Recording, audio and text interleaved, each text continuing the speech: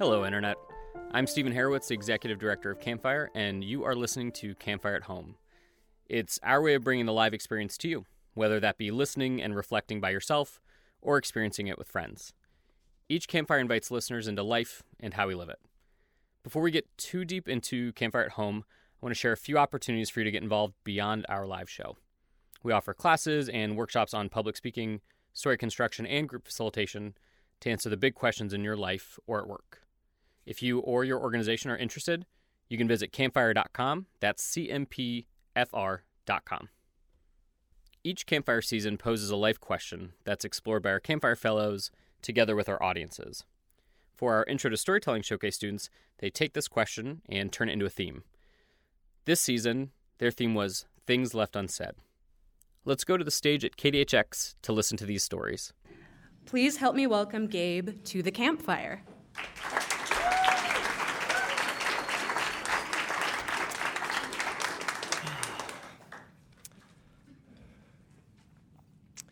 So it was 1995, and I was 16 years old, and I was in line for a concert at a place called The Otherworld down near where the City Museum is now. Me and my friends were going to go see a band called Letters to Cleo, who were on tour because of a hit album they had out. That was also the night that I met Christina. She was in line in front of us, wearing baggy skater jeans, an oversized flannel shirt, and a gray knit stocking cap. She looked like Gwen Stefani, who a lot of you probably know from The Voice, but I knew from the band No Doubt. She had long, thin blonde hair, gray, piercing eyes, and a face that looked like a porcelain doll. As far as I was concerned, she was too pretty to talk to, but as community happens in concert lines, she started talking to me and my friends. Throughout the concert, we spent a lot of time hanging out, talking about music and bands, and after the show was over, she gave me her phone number and told me to call her. I was not going to say no to her smile. So we started talking on the phone all the time, every couple of days. I can't believe how much time I used to talk on the phone. It's ridiculous. Sharing who we were and where we were from. I lived with my parents in South City at the time, and she lived in Mascoutah, Illinois, with her sister and brother-in-law. Her mom lived in Springfield, Missouri, but she was with her sister because of the family stuff that comes from broken homes and bad choices. A couple months down the road, I convinced my dad to let me borrow the car to go pick her up and bring her back to the city for the day. We drove through the flatlands of Illinois, and we got to a neighborhood right near Scott Air Force Base, and we found her address, and I parked the car. I got out and I walked up and knocked on the door. Almost immediately, the door opened, and I loved the way the smile spread across her face. And I can still feel the way that she threw her arms around my neck and just shoved her face right into my cheek. So we got back to St. Louis, and my dad gave me a couple bucks, and we went and caught the number 11 Chippewa bi-state bus out to Crestwood Plaza. It was the 90s, and we were teenagers, and you hang out at the mall. And it was a really fun day. She had this energy about her like she had never been to the city before, and everything was interesting, and she was enthusiastic, and it was a blast, just hanging out and interacting in person and spending time together. The bus ride back was different. She was kind of exhausted, and we just sat next to each other with her head on my shoulder, holding my hand in her lap with both of hers. When we got back to my parents' house, she called her sister to come pick her up. They were going to be about an hour. She got off the phone. She looked right at me and kissed me. It wasn't the most comfortable kiss. She had really thin lips, and she tasted like cigarettes. And I hadn't kissed a lot of girls at that point, but it was probably still one of the most passionate and sensual and urgent kisses that I've ever received. It was a kind of kiss that makes you feel taller than you are. It was a kind of kiss that makes you feel wanted. She took my breath from me, and I was floating, and I think she liked me. So months had passed, and she moved back with her mom in Springfield. And the following spring break, I went down there to visit her for the week. It was a week that went by way too quickly. We spent the time walking around the college town of Springfield, hanging out at coffee shops. We went and saw the band The Urge at a place called the Regency. And it was a different dynamic being around her and all her other friends. She was always the center of attention, and I was not the extrovert that she was. The last night I was there, we had a party at her mom's house, and after the party was over, I was sitting on the couch, getting ready to go to sleep, listening to the hushed murmur of conversation coming from her bedroom as she hung out in there talking to some other dude that was cooler and more good-looking than I was. The truth was, we were not together in any official capacity, and this was the universe reminding me of that. But I still felt hurt, and I felt rejected, and I felt like I wasn't enough. So I kind of got sad about it, and I decided I was going to leave a day early. Late the next morning, I woke her up, and I told her that I needed her to take me to the Greyhound bus station as I was ready to go back to home. And she cried and told me she wanted me to stay. But I was immature, and I was jealous, and I wasn't going to be constructive about what I was feeling. So she took me to the bus station. The whole way there, driving her mom's truck, she held my hand. When we got in there, she put her arms around me and just clung to me.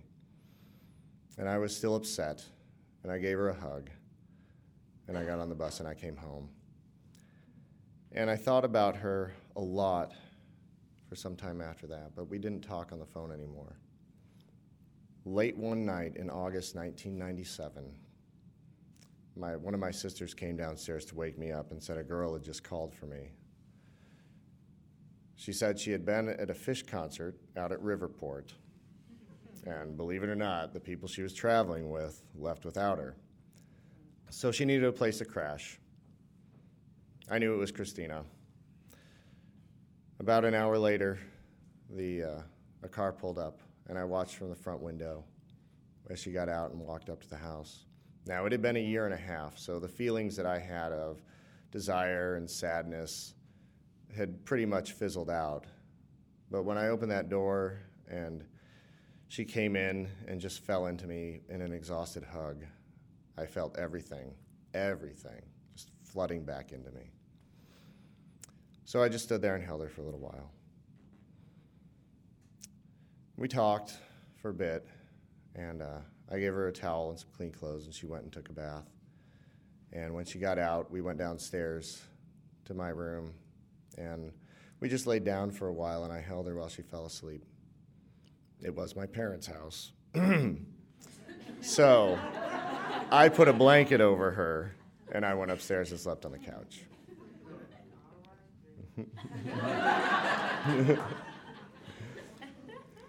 So the next morning, I woke her up and I told her that I had to go to work, but I was going to take her to the bus station and send her back to Springfield to her mom's where she ought to be.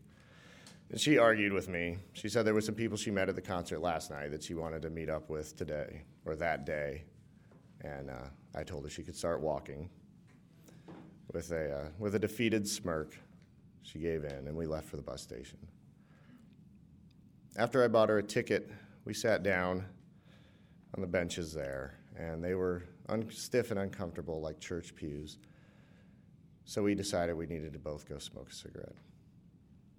We went outside, and with tears in her eyes, she told me that she was sorry she made me upset and that she missed me. And I told her that it didn't matter, and I told her that I loved her and that I wished that she lived closer so that we could be together.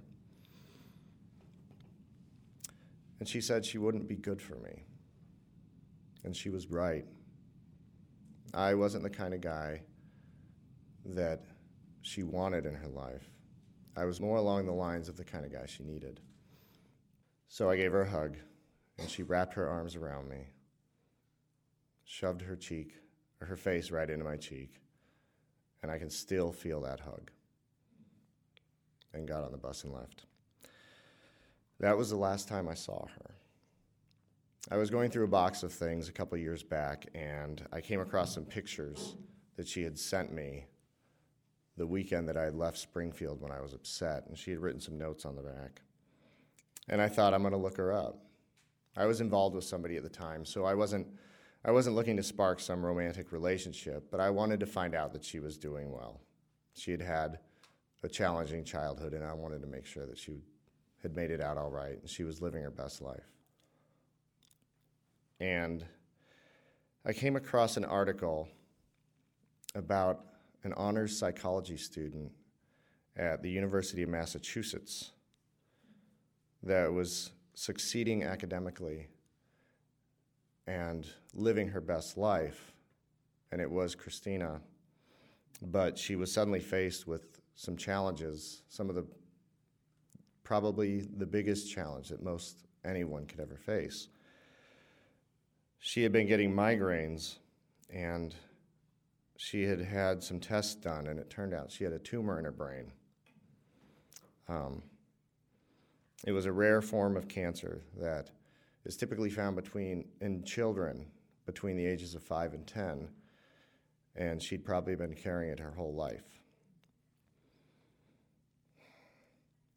About a year before I came across those pictures, she died at the age of 31.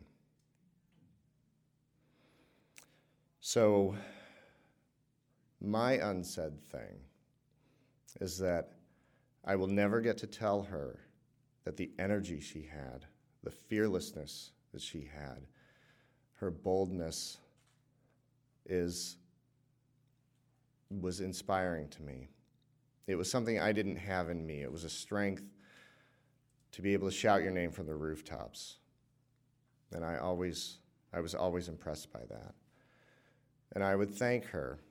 I would thank her for teaching me that you can't make people be who you want them to be, that you have to let them live their life and walk their path and be who they are, even if they're kind of a gypsy, no matter what you want or what you think might be best for them, especially if you're just some 18-year-old boy that thinks they're the center of the universe. Thank you. If you want, you can see the answers to this season's question as written by audience members from each campfire by visiting our Facebook page at facebook.com/campfirestl. That's CAMPFIRESTL. A big thank you to the Campfire team, our photographers and videographers, and a special thanks to KDHX Community Media for being our partners on this journey. If you want to learn more about Campfire and the work we do, you can visit campfire.com. That's CMPFR.com. And if you like what you heard, please leave a review on iTunes or wherever you find your podcasts, because it really helps. Until next time.